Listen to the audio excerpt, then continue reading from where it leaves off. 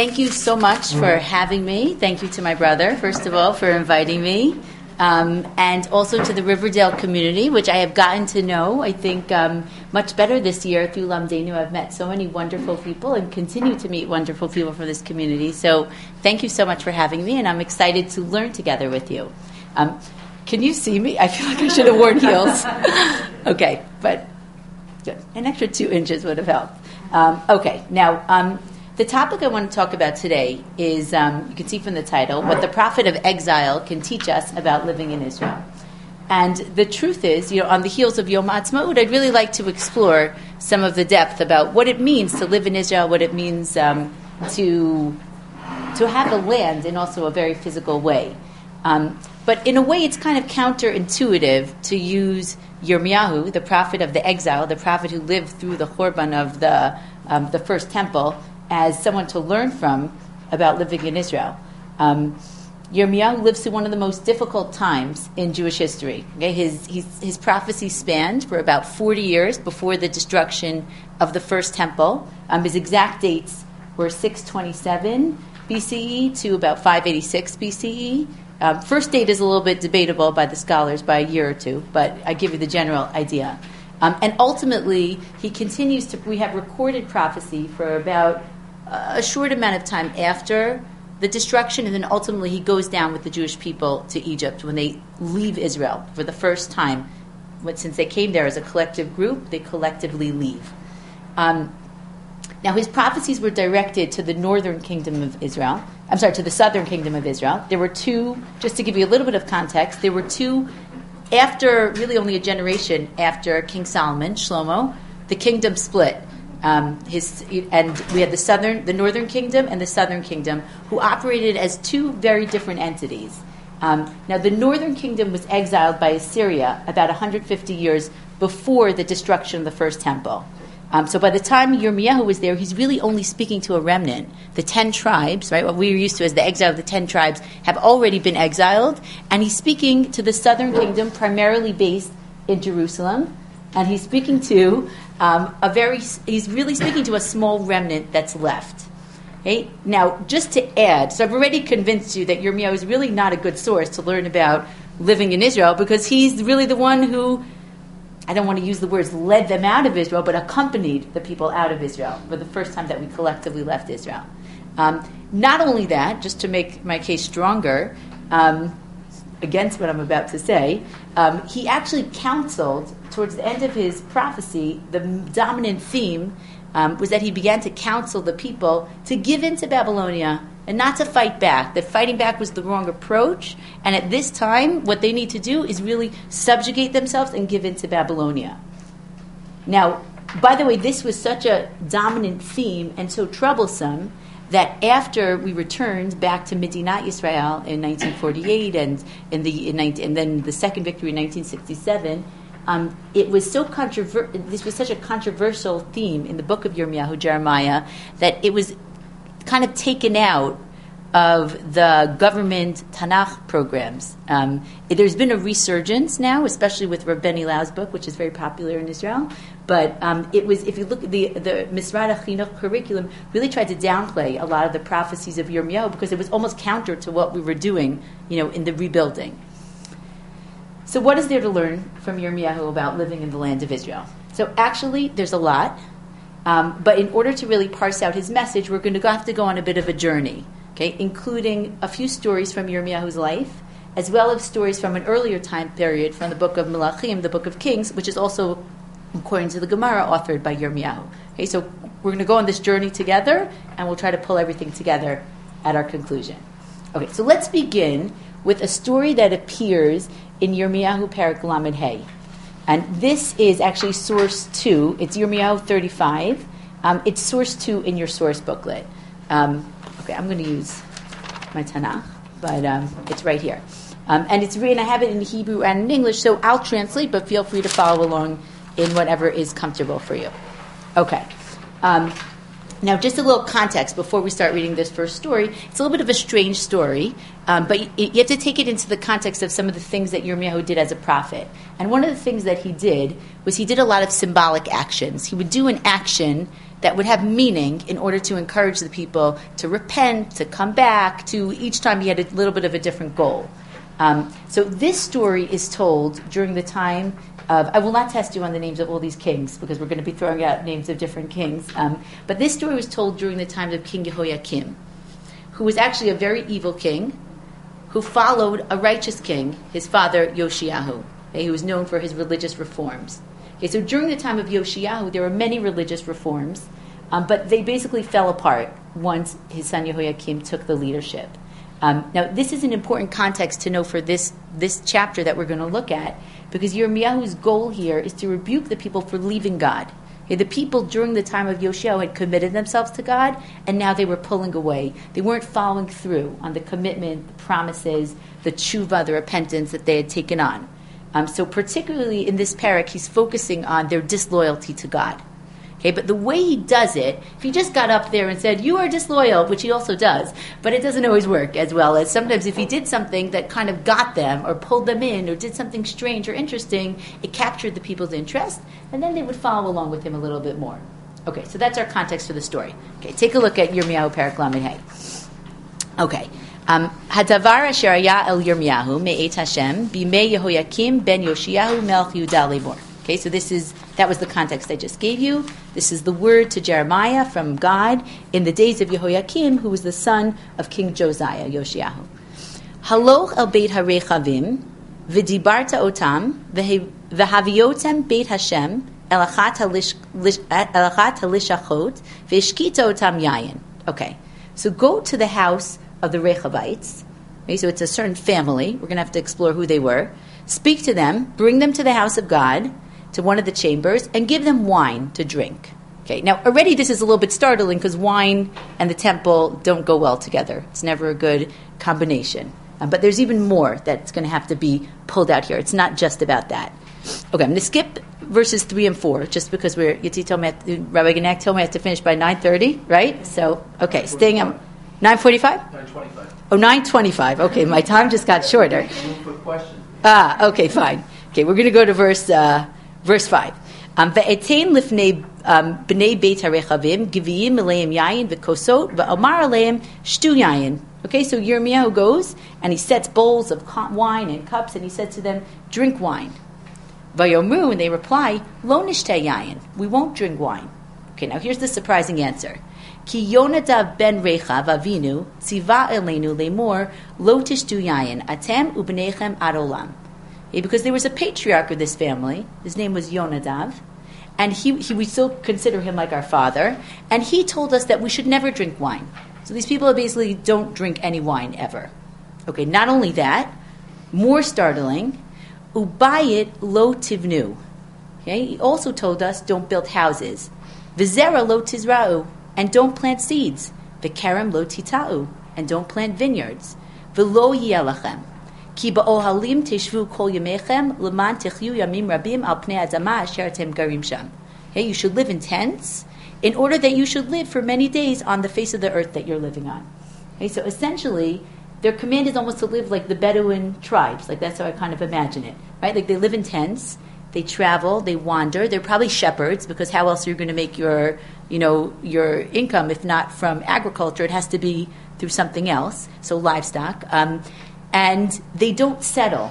There's no ownership, essentially, of the land. Okay, now they respond, V'nishma b'kol Yonadav ben Rechav Avinu, l'chol asher tzivanu, l'bilti shtot yayin kol yameinu, anachnu nashenu v'anenu v'notenu. Okay, and we've listened to him for 250 years. We haven't drank wine. U'lebilti b'not batim. We haven't built houses. L'shiftenu v'kerem v'sadeh v'zera lo yelanu. We haven't planted nothing. Okay, we live like nomads essentially. V'nesheh ba'ohalim, we live in tents. V'nishma v'na'as k'chol asher tzivanu Yonadav Avinu. We do everything our father commanded us. V'yihi ba'alot Nebuchadnezzar melech Bavel al haaretz v'nomar ba'u v'navo Yerushalayim mipnei chel hakastim u'mipnei chel aram v'nesheh b'Yerushalayim. And really, the only reason why we're even here in Jerusalem now is because of the presence of Nebuchadnezzar and the Babylonians, so for safety reasons.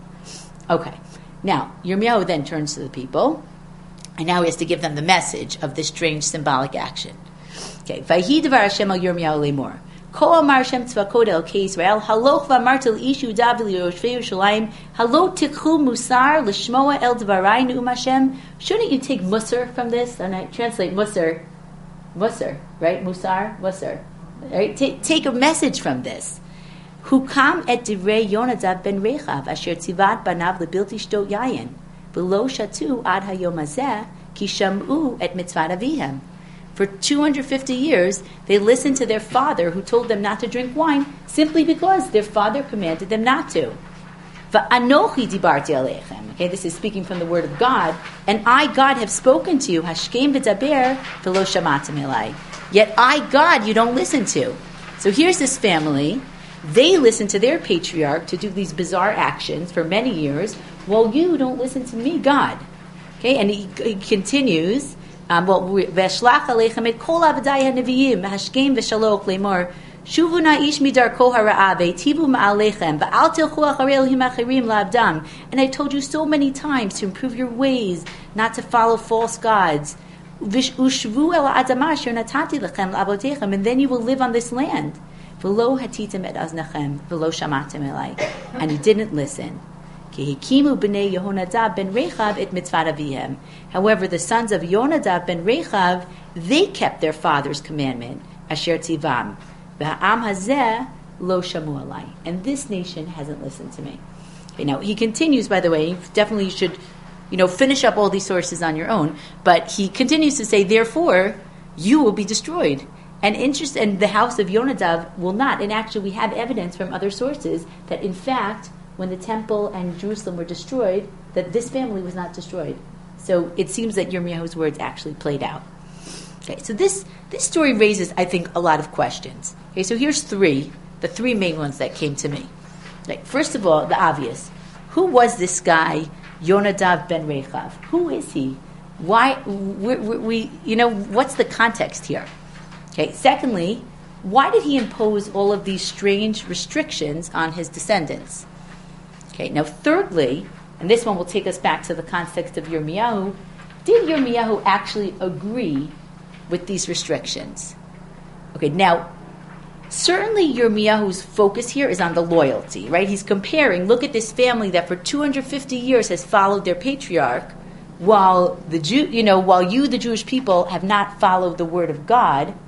But usually, when you hold someone up to that degree, is he perhaps even holding up this family as a role model, saying that, well, there's something laudable about these restrictions and the way of life that these people have taken on?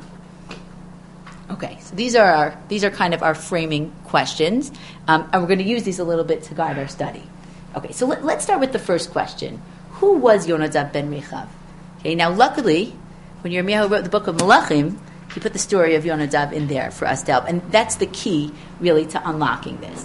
Now, the story spans over many years, so I'm going to give you, over many prakim also. So I'm going to give you the background. I'm going to say a lot of it. That's really right there in Melachim. But we'll look at a few places inside. But some of it I'll just tell you outside, and I encourage you again to go through it on your own. Okay. Yonadav ben Rechav is mentioned in the book of Melachim as someone who lived about 250 years earlier. That part I gave away to you. And he was part of the northern kingdom during the kingship of the house of Achav. Okay, now, who was Achav? Okay, so in order to understand who Achav was and the role that Yonadav played, we have to understand a little bit about Achav. Who was the king Achav of the northern kingdom? Okay, so pretty much, Achav was the worst king of Israel ever. That pretty much summarizes it. But I'll read you, this is not on your source sheet, but let me just read you the summary that Melachim gives in chapter 16. Okay, Va'achav ben Omri, malach al Yisrael b'shnat 38 shana la'asa melech Yehuda. Okay, we're just correlating him with the Judean kings. Va'imlo Achav ben Omri al Yisrael b'shomron 22 shana. Okay, he ruled the northern kingdom for 22 years. Va'yaz Achav ben Omri hara b'nei Hashem. He did evil in the eyes of God. Mikol asher haya lefanav. From anyone who lived before him. Now, just let me say that evil happened before that also. So we're not comparing him to a slew of righteous kings and then, he was the most evil. There were many evil kings before him. He was the worst. Okay, I like how the Navi says this here. It was not enough for him to just follow the sins of the earlier evil northern king, Yeravam ben Navat, he did worse. He had to go further. Vayikach isha et Izevel. Bat Itba'al Melch Tzidonim. He married a non-Jewish princess, Izevel, and Vaylech Vavod et Baal ve'ishtachavulo. And he continued. They served Baal. They served other gods. He was really the worst. A Jewish king of the northern kingdom, who married this non-Jewish woman who really brought every type of corruption into the world, into the Jewish kingship. Now, okay, the most famous story of Achav's kingship is the story of Kerem Navot, the story of the vineyard. So I want to take a look at this for a minute. Okay, we're about 250 years before, right, where we started from Yirmiyahu, but we have to understand what Achav's kingship was like, what this evil northern king was like. So we're going to take a look in the source book. This is, let's see, I'm skipping around a little bit. So we're going to look in source 7 now. Okay, and this is the story of the evil that happens at the hands of King Achav. Okay, so here we go. Let me find it. Okay, so this is really going to capture for us what was happening at this time, what the tone was, what the morals and the ethics were like. Okay, it's Kings chapter 21. Vayhi achar dvarim ha'ela, kerem haya lenavot ha'Yisraeli asher b'Yisrael, eitzel heichal Achav melech Shomron. Okay, so there was a man, and his name was Navot, and he had a vineyard, okay, and it was next to the house of Achav, the king of Shomron. Okay, so what happened? Vaydaber Achav el Navot. Achav spoke to Navot lemor, T'nali et karmacha, vayhili legan yarok, ki hu karov etzel beiti. Okay, give me your vineyard because it's right next to my palace, and I would love to make it into this sort of beautiful garden because what I have, in parentheses, what I have is not enough. I want a little more. I want to extend my grounds. But I'll give you tachtav kerem tov mimenu. Okay, and I'll give you a better vineyard. Don't worry. But I want this piece of land because it's next to my house. If the house next door for you is for sale, you got to buy it. Im tov beinecha etnelecha kesef mechir zeh, or I'll give you money for it. Vayomer Navot el Achav. Navot turns to Achav and he says, Chalila li me Hashem mititi et nachlat avotai lach. Okay, God forbid I should give you the portion that God allotted me in the land of Israel. Okay. Vayavo Achav el beito. Achav returns to his house. Sar v'zaif al davar asher diber alav Navot ha'Yisraeli. Vayomer lo itein lachat nachlat avotai. Okay, he comes home. He's upset. He's disappointed about what happened. That Navot said he wouldn't give his God-given portion of land. Vayishkavet mitato, he lay down, he went into his bed. Vayasevet panav, he turned away his face. V'lo achal lechem, he wouldn't eat anything. He really sounds almost like a child, who's like angry and comes home and won't eat, goes right to bed. Vatavo alav Izevel ishto. So then his wife comes to him. Vatidaber alav maza ruchacha sara ve'eincha ochel lechem. Why aren't you eating dinner? Right? Why aren't you eating? I could say, why aren't you eating the dinner I prepared for you? But obviously she didn't prepare it. But why aren't you eating the dinner that was prepared for you? Vaydaber aleha, and he spoke to her, Ki yadaber al Navot ha'Yisraeli, va'omar lo, T'nali et karmacha bekesef.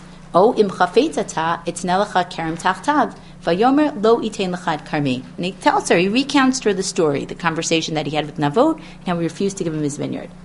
Vatomer lav Izevel ishto. Ata tasem melucha al Yisrael. Okay, you are going to show yourself now to be the king. And what she means by king, you're going to assert your power. Right? The king should have what the king wants. Kumechol lechem v'yitav libecha. Okay, you should eat, feel good. Ani etein lecha et kerem navot ha'Yisraeli. I leave this in my hands. I'm going to take care of this for you. Vatichtov svarim b'shem Achav. She herself, she writes the books in his name. Vatachtom b'chotmo. She stamps it with his stamp. Vatishlach svarim el hazikenim ve'alachorim asher be'iro yeshvim et Navot. He sent it to the elders and the nobles of the land that lived in the same town as Navot. Vatichtov basfarim lemor kirut som v'oshivu et Navot b'rosham. We'll call a fast and we'll put Navot in front of the people. V'hoshivu shnayim anashim b'nei Belial negdo. V'ya'idu lemor beirachta Elokim v'melech v'hotziyuhu v'skaluhu v'yamot. And what we'll do is against him, we'll say that he cursed God and the king, and then we'll agree that his punishment should be that he'll be stoned. Okay? So she basically creates a sham trial where he's accused, and she gets the Bnei Belial, the people who agree to this, accuses Navot of doing something that will cause him to be deserving of death. And the result will be, of course, that Navot will be stoned, and Achav, obviously, will be able to seize the field. Okay, this is exactly what happens. I'm going to skip the part where this happens. Skip down to verse 15, Tetvav. Vayihi kishmoa Izevel, ki sukal Navot vayamot. Once Izevel hears that Navot was stoned and he died, Vatomer Izevel al Achav, she says to Achav, Kum reish et hakerem. Go and take possession of the vineyard of Navot HaYisraeli. Asher ma'ein latet lecha bekesev. He refused to give it to you for money. Ki ein Navot chai ki meit. Okay, Navot is not alive anymore. He died. Go take his field. Now, by the way, just note that the word she uses, kum reish, go, it almost sounds like a biblical word, like Yerusha, something that you inherit, like a godly. It's used a lot of times for things that are inherited in like a very sort of godly way. But here she's telling him, you go take it. Okay, Vayhi kishmoa Achav ki meit Navot. Once Achav, he was out of it. But once he heard that he died, Vayakam Achav laredet el kerem Navot HaYisraeli l'rishto. Then he went down to inherit it. Okay, Vayhi devar Hashem el Eliyahu atishbi le'mor. God speaks to Eliyahu, who's the prophet at that time. Kum reid lekrat Achav melech Yisrael asher b'Shomron. Go speak to Achav. Hinei bekerem Navot asher yarad sham l'rishto. He went to the vineyard of Navot to take possession of it. V'dibarta alav le'mor, and speak to him and say, Ko amar Hashem haratzachta v'gam yarashta. Would you murder and then take possession? V'dibarta alav le'mor, Ko amar Hashem bimkom asher lakaku aklavim et dam Navot yaloku aklavim et damcha v'gam ata. Okay, just like God prophesies that in the very place where the dogs lapped up Navot's blood, the dogs will lap up your blood as well. Okay, and he goes on to prophesy as well the downfall here of Achav and ultimately Beit Achav. Okay, so this is kind of the paradigmatic sin of Achav, because aside from all the idolatry that he brought in to Israel, into the house of God, but the corruption, the moral corruption, is really what stands out. The taking his power as the king to just seize whatever property he wanted. And here, actually, it's here he's compared to Navot. Okay, Navot, on the other hand, is presented almost as just a very principled and righteous person. Okay, because Navot's argument is the land is God-given.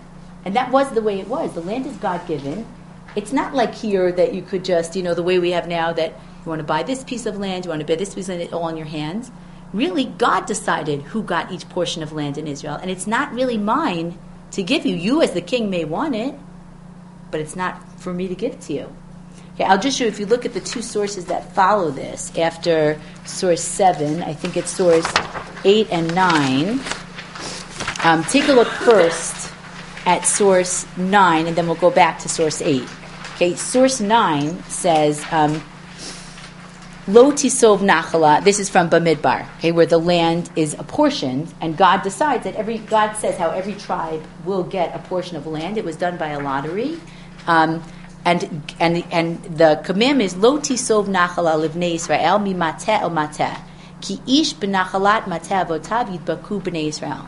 That no inheritance should move from tribe to tribe. Everyone should hold on to the inheritance that was given to them. So if a certain tribe received a certain piece of land, they didn't own it in the sense of that they could trade it if they preferred a different piece of land. Their receiving it was a God-given gift. Okay, and another source earlier in Vayikra, right? This is related to Chafhei, the laws of Shemitah and Yovel. The law of Yovel is in source 8, V'ha'aretz lo timkor litzmitut. Okay, the land can never be sold forever. Okay, that means that if somebody sells land to somebody that it wasn't given to them, it wasn't part of their tribe, or it wasn't part of that family, it doesn't go on forever. That land is always returned by Yovel. Ki li ha'aretz, because the land doesn't belong to the people, it belongs to God. Ki gerim v'toshavim atem imadi. Okay, in a sense, we're really we're living on God's land. We're only in Israel. We're renting the land from God.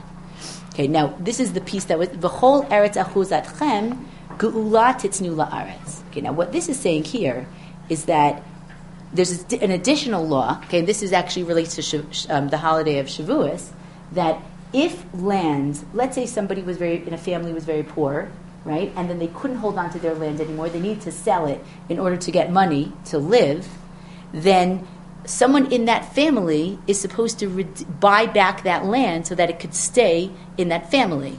Okay, because staying in that family is not just random, it's God-given. Okay, and that's the story, that's how this relates to Shavuot, that halacha of this mitzvah called Geula, redemption of the land. It's not just like buying, it's not just physical, it's spiritual also, is what Boaz also did for Ruth. He bought back the land of Elimelech that he had lost and redeemed it for the family. He also married Ruth. That was all connected to it. And that was actually what Ploni Almoni, that unnamed, guy who doesn't even get his name to get in there, he didn't step up to that responsibility. So connected to this is this mitzvah of Geula. So Achav, so the core principles here is that the land belongs to Hashem. Hashem decides who gets the land. And the land of Israel is always perceived as a divine gift.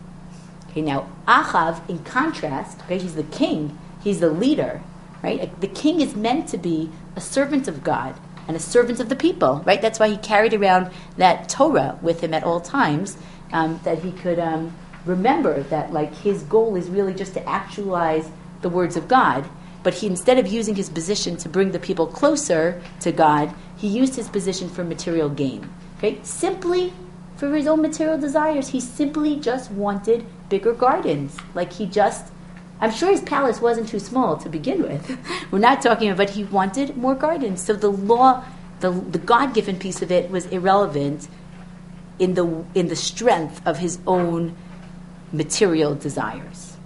Okay, now this evil of Achav continued through the reign of his sons into the next generation, right? Until Elisha, the next prophet, okay, following Eliyahu, anoints. You don't have to remember these names, but he anoints someone named Yehu ben Nimshi as the new king of Israel, and he gives him the mandate of wiping out the house of Achav. Okay? And this is a topic for another time, but Yehu ben Nimshi, wow, he takes that on. I mean, he zealously kills out every single remnant, and really, you have to read through the stories. It's like hard, actually, to read it. Like, he cuts off their heads, puts it on platters, like it's really a topic for another class, which is that, sometimes you get a mitzvah to do something, and, like, how do you do it? Like, do you go too far? He's not a clear-cut character at all, because on the one hand, he's fulfilling the word of God, but on the other hand, it's like a bloodbath. So, okay, but in any case, who's Yonadav ben Rechav, and how does he come into this? Okay, so now, take a look. I told you we're going to be going all over the place. Take a look at source 3, back at source 3. This is from Melachim. Okay, now, Yehu ben Nimshi is on his way to kill out the house of Achav. He's actually in the middle of this murderous, of this just like huge mission. Vayelech misham, so he goes from there. Vayimtza et Yonadav ben Rechav likrato vayivarchehu. Okay, and he sees Yonadav, the son of Rechab, coming to meet him, and he saluted him.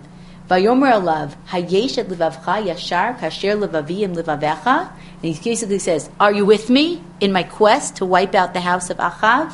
Vayomer Yonadav, yesh vayesh. He says, yes, I'm with you. Tanat yadecha, give me your hand. Vayitain yado, he gives him his hand. Vaya'alehu alav el hamerkava. And Yehu brings Yonadav ben Rechab, the patriarch of this family that we've been talking about, into his chariot. Vayomer lecha iti, come along with me. Ure'ei bekinati la Hashem, and see my zealotry, my zealousness for God. Vayirkivu oto birachvo, and he brings him with him in his chariot. Okay, vayavo Shomron, they come to Shomron. Vayach et hanisharim la'achav b'Shomron, they wipe out those that remain to Achav in Shomron. Ad hishmidu kidvar Hashem asher diber Eliyahu, until they finish. They wiped them out the way that God spoke to Eliyahu. Okay, so what we know about Yonadav ben Rechav was that he was involved in wiping out the house of Achav. Okay, the corrupt and evil house of Achav, this was part of his mission. So now we have more of an understanding of what the experiences of Yonadav ben Rechav was. But how can this help us understand the restrictions that he then imposed on his children? Right, remember, no wine, no houses, not rooting themselves, wandering, living in tents.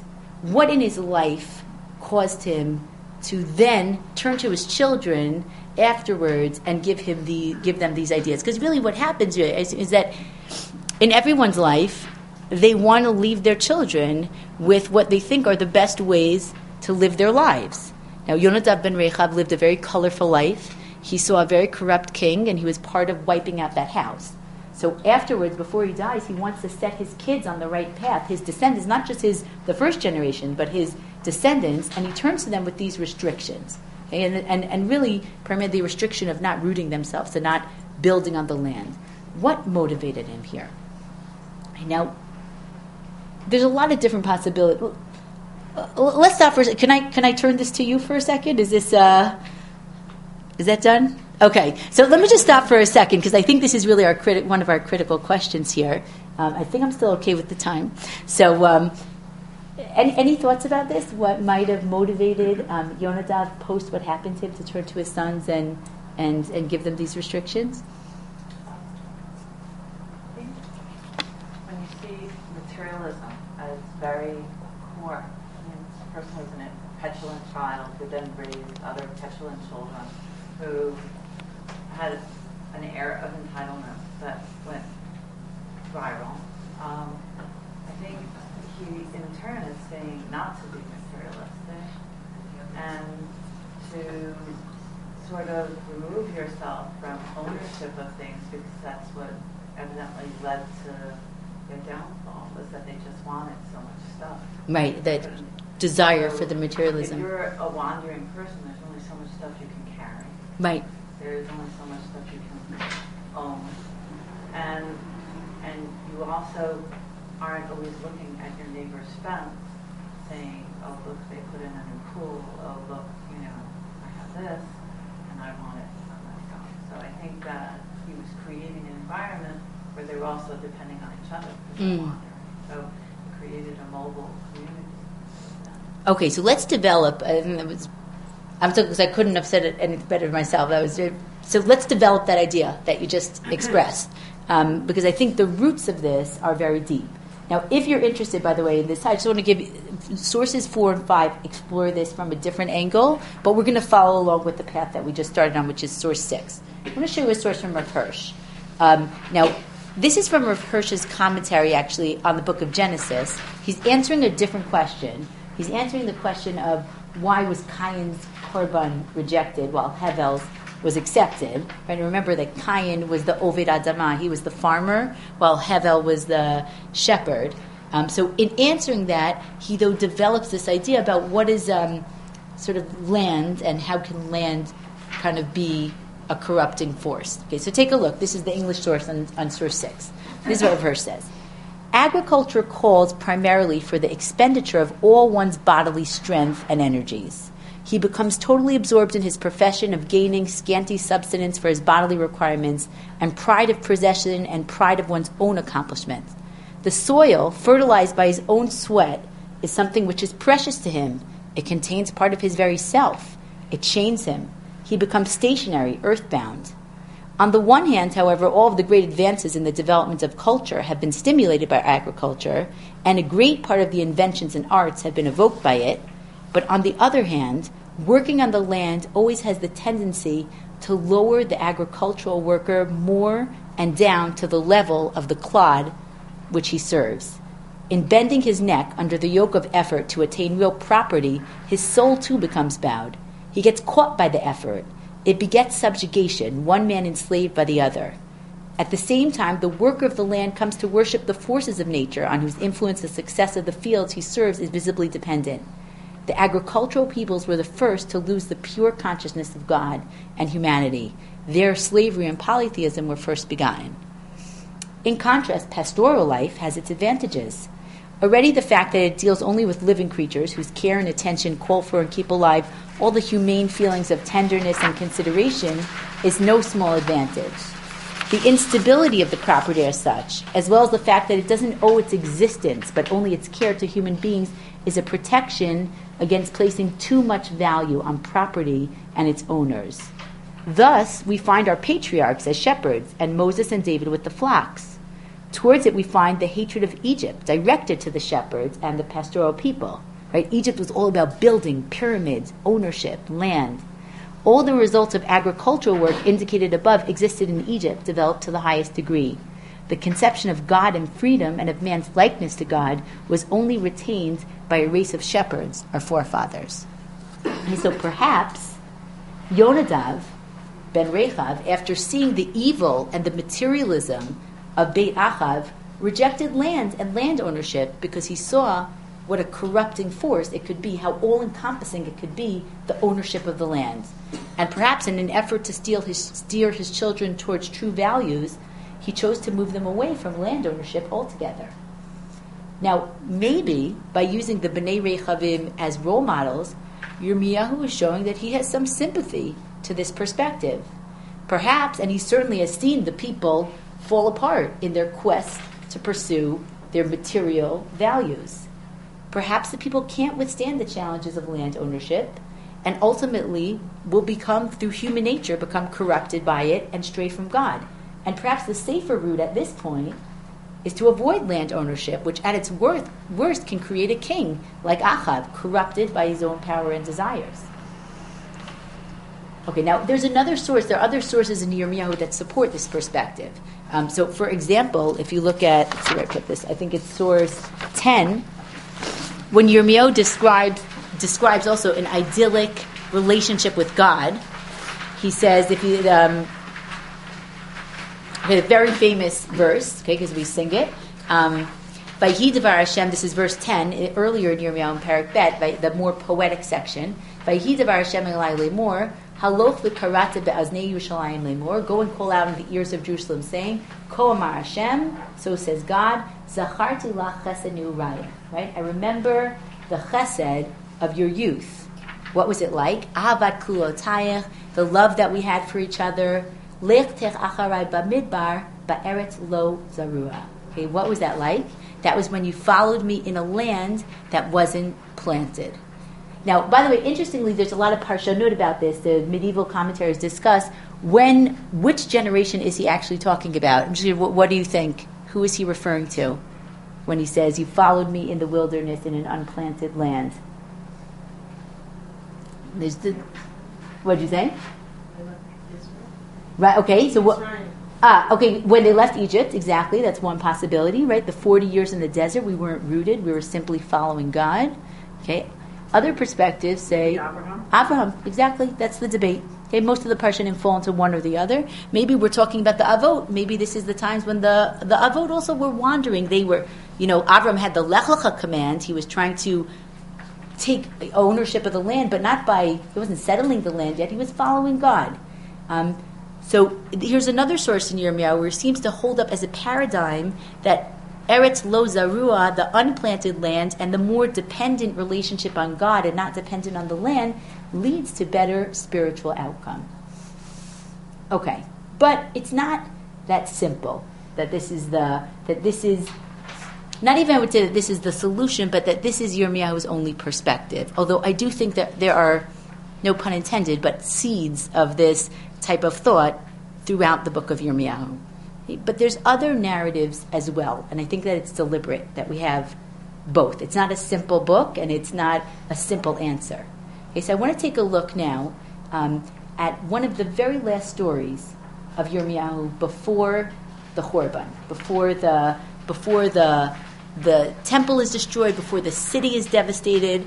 It's a very, very powerful story, and that's in source 11. Now, just to give you a little bit of the context here, this is really, it's such a powerful point in the book because during the siege, the siege that happened before Israel was destroyed happened about a year and a half before Tisha B'Av. That was on Asar B'Tevet, the 10th day of Tevet.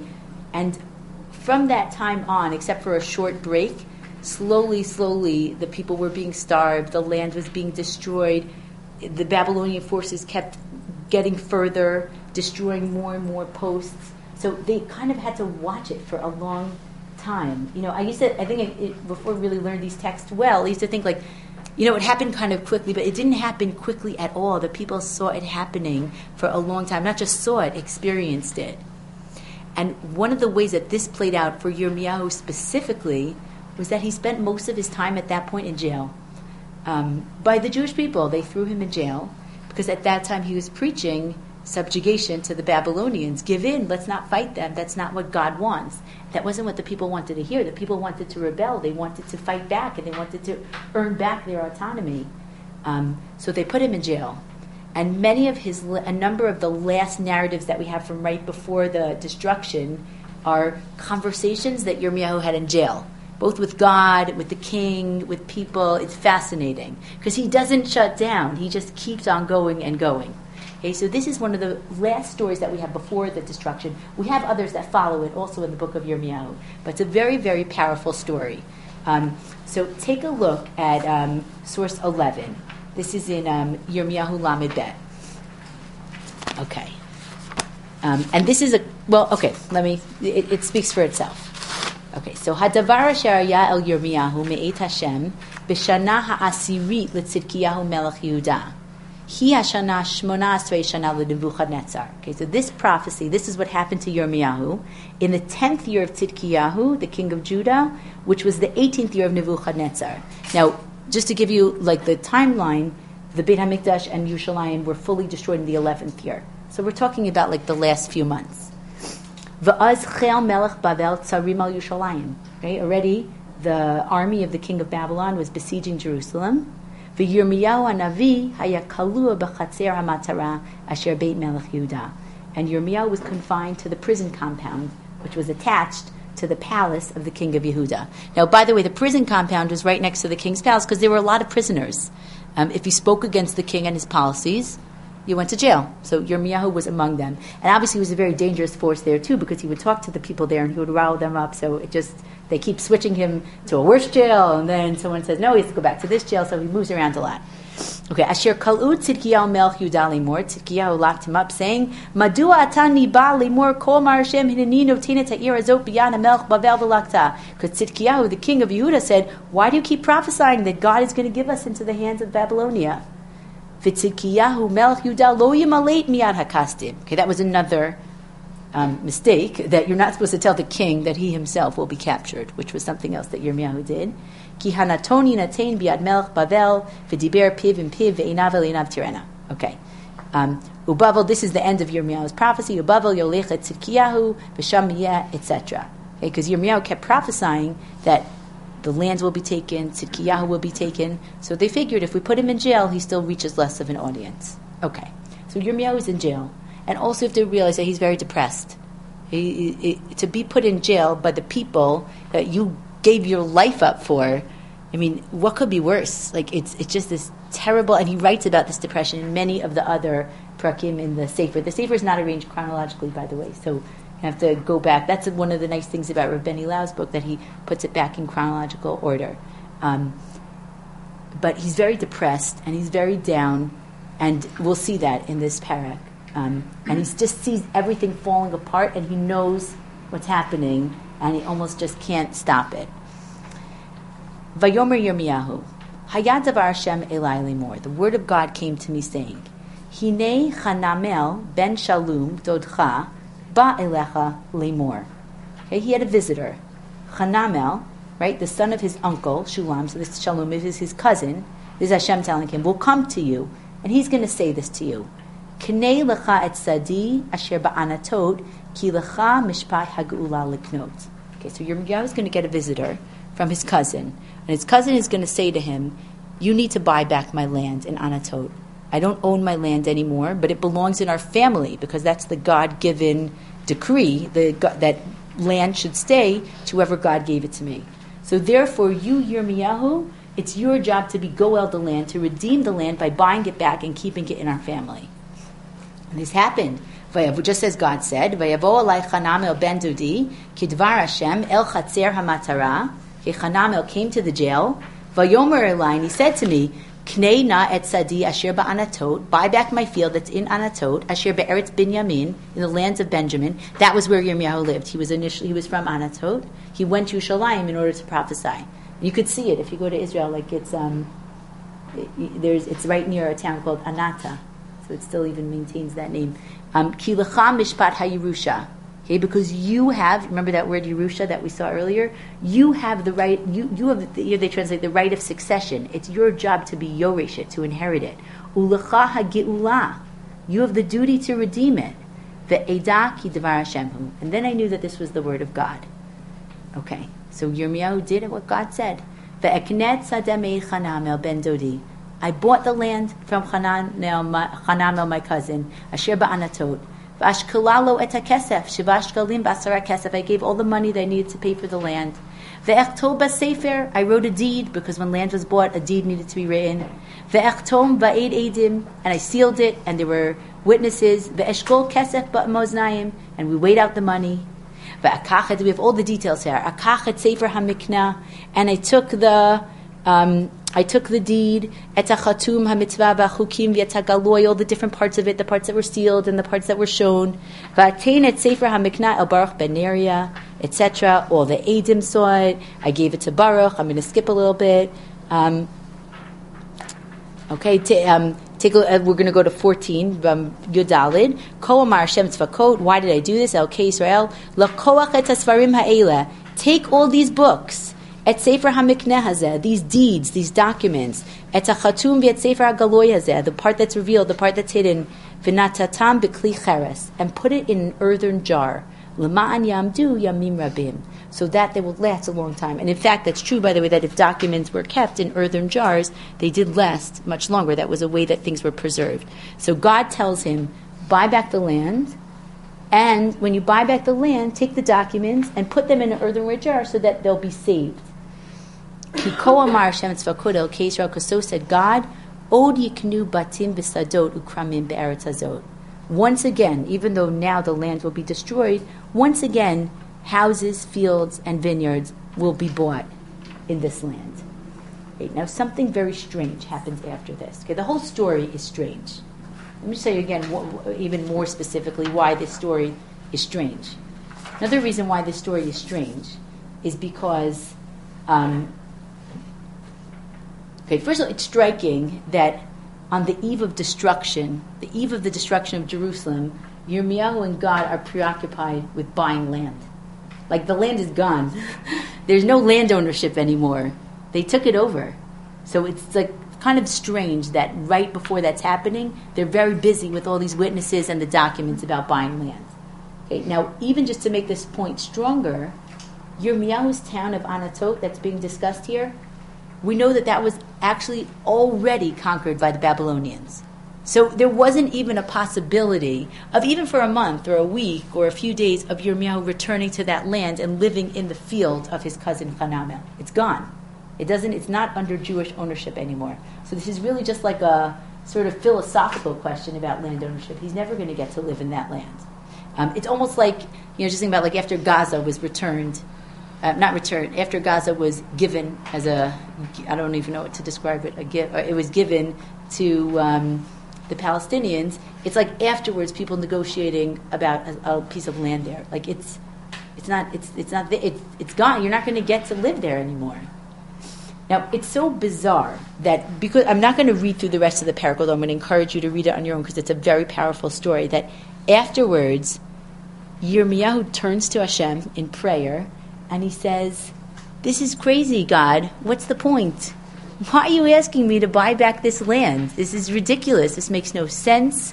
I can't spend my physical and emotional energy on this now." Now Hashem responds to him and he gives him an emphatic answer. And I wanted to show you the last few psukim of this answer. Okay, so it's the end of Perek Lamed Bet. Let's see. We're going to look at the last 3 psukim. Okay, Mem Bet through Mem Hey. The last, 3 psukim. And he says, I'm not sure if this is in the English actually. Okay, but I'm going to translate it. Ki kol amar Hashem, ka'asher heveti el ha'am hazeh et kol hara'ah hagdolah hazot, just as I brought all this evil on these people, which is the destruction of the land of Israel, Kain anochi mevi alechem et kol hatova asher anochi daver alechem. So too will I bring good upon this land. V'nikna, again he reinforces, v'nikna hasadeh be'eretz hazot. Fields will again be bought in this land. Asher atem omrim shmamahi, that you look at it and you see it's destroyed. You, Yirmiyahu, look at it and say it's destroyed. Me'ein adamu be'iman, it's not biyad hakastim. There's no man and people and animals there. It's given in the hands of the Babylonians. Sadot bekesef yiknu, Once again, fields will be bought with money. V'katuv b'sefer, it'll be written in deeds and documents. V'chatum v'ha'ed edin be'eretz Binyaminu svivei Yerushalayim b'arei Yehuda b'arei Hahar b'arei Shvela b'arei HaNegev. All over there will be edim that will talk about purchases of land. Ki ashiv et shvutam nu'um Hashem, because I will again return you to this land and I will return your fortunes. Now, why was this answer of God so critical? Why was, we really understand where Yirmiyahu's questions are coming from, especially when he's been just totally focused on the destruction that's happening. It seems silly to focus on buying this plot of land that is never going to come into fruition for him. But Hashem's answer is so critical, I think, for three reasons. Okay. First of all, for the obvious reasons, what God said. Okay. God needs to reaffirm. The book of Yirmiyahu was even more importantly in certain ways for after the destruction, for the people living afterwards, who would see this and read this and take consolation from the fact that, yes, the land is destroyed, but God also promised us that we're going to go back. But secondly, I think in light of some of the things that we spoke about the land ownership, God is also here committing himself, despite all the corruption that happened, to a society of land ownership. A society, he speaks again and again about buying land, owning land, planting. Despite the corruption and eventually the destruction that it led to, God is still committed to it. But he's only committed to it, I would say, let me just rephrase that.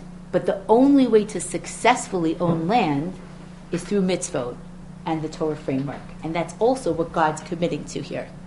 Because which mitzvot is he asking Yirmiyahu to keep? He's asking him to keep the mitzvah of Geula, the mitzvah of redeeming land that belonged to his cousin, so that it would stay within the family that God had given it to, the family that God wanted to inherit it. Okay? And by keeping this mitzvah of redemption, even though Yirmiyahu will not physically benefit from it, but Yirmiyahu shows the people that the only way back to the land is by giving up the ownership that's controlled by man and committing to a land ownership that's controlled by God. Now, interestingly, I think this is exactly the turnaround of the story of Kerem Navot. Right? Back to the story of the ultimate corruption of the kingship of Israel was Achav. Right? Achav pursued land ownership to the point of ridiculousness, just out of a quest for his own material desires and control. Here, right before the destruction, Yirmiyahu turns this on his head by buying back the land that he will never get to own, just to give the control back to God's system. Okay, now, interesting, in fact, Rashi on the Torah affirms just this point, because this is not on the source sheet, but in Vayikra, following this, and it's talking about Shemitah and Yovel, following that parak, it talks about also that the land will ultimately be destroyed. And then it says, I'll just read it to you for a minute, it says, the land will lie fallow. And it says, Az tirtza haaretz et shabtoteha, kol yimei hashma, vatem ba'aretz oivechem, az tishbat haaretz v'hirtzata et shabtoteha. Only by the land lying fallow will it reclaim its Shabbat haaretz, okay, which is talking about Shemitah. Kol yimei hashma tishbot et asher lo shabta b'shabtotechem. It says that the land will rest for all the years that it didn't rest. Okay, and Rashi says there, Shiv'im shana shel galut Bavel, hein hayu keneged shiv'im shanot hashmita v'yovel, shayu b'shanim she'ach isi Yisrael ba'artzam lifnei hamakom. Okay, the 70 years of the exile that were between the destruction of the first temple and when we returned, the land had to lie fallow for the 70 years of Shemitah, when the land sits and we don't work it, which is this, this is what's happening. It was this year, or it was this year. That's happening right now, because we didn't keep Shemitah. Now, why didn't we keep Shemitah? The same principle. Shemitah is letting go our control. Shemitah is all about saying the land only belongs to God. Okay? In order for us to reclaim the land, it only has to be by us giving up that piece of control. And by it's exactly this mitzvah, I guess, that we're doing right now. Even in America, we're doing it. If you shop in Costco or ShopRite and you don't buy those Jaffa oranges, it's being respectful of God's ownership of the land. So just to bring us back to where we started from. So we started a little bit with the question of what the prophet, it's a long journey, so let me review for a second. What does the prophet of exile have to teach us about living in the land of Israel? And we started with the source where Yirmiyahu talked about, kind of held up as a role model, a family, the Bnei Rechavim, who never owned land. And we discussed how that could have been a response to the corruption, seeing the corruption of Achav, and the way that he stole the vineyard of Navot just for material gain. And Yonadav ben Rechab turning to his descendants and saying, yeah, land ownership leads to corruption in the way that Rav Hirsch describes. And Yirmiyahu undersaw that as a truth, in a sense, that land ownership can lead to corruption. But at the same time, he also saw that land ownership with realizing that we're not in control doesn't lead to corruption. Land ownership with realizing that God is in control is in effect the biggest sanctification of God's name. Because then we can sanctify the land in a physical way while still recognizing that it all comes from God. And that act that Yirmiyahu had to do on the eve of the destruction, by buying back and redeeming land that he would never see, was a call to the people to realize that you can own land again, and you will, but you need to do it in a way that you redeem it through God's laws. Okay, now just to close, Rav Hirsch continues that piece that we saw. I think this is the very last verse, but he continues that piece that we saw about agriculture really on the same notes. Okay, Rav Hirsch doesn't give up on land ownership or agriculture either. Okay, and he also points out that, by the way, Adam was told to work the land. It wasn't that we were told not to work the land. But he says, but there in the Torah, all the adverse habits, the tendency to be a clodhopper and also to worship the possession of property is worked against and prevented.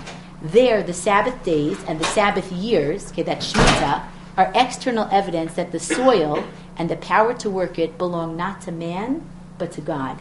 The agricultural laws, and he gives some examples, are a constant reminder of him, of God, an admonition to humaneness and brotherly love. By these and other laws, the Torah solves the problem of an agricultural state serving God, of a nation united in freedom and fraternal equality. So, Emir Hashem, may we continue to, we're so lucky to live in this generation where we actually do have a state of Israel that exists in a physical way with, I think, majority of Jews at this point living in, or at least it's equal somewhat, living in Israel. But Emir Hashem, may we continue to build up the land of Israel in a physical way and in a spiritual way. And may we merit uniting these two qualities. And God willing, may we celebrate next Yom Ha'atzmaut in Eretz Israel. Amen.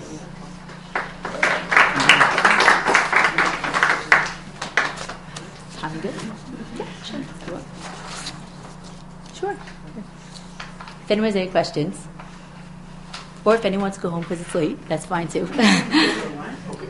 Well, thank you so much, Mrs. Shiko Shivas. Thank you so much for joining us. Were there questions that I interrupted? Were there? No. So either way, make sure to come back next week. If there's a strong push to bring Mrs. Shivas back, we can discuss that too. I think she's fantastic. I have so much to learn from her.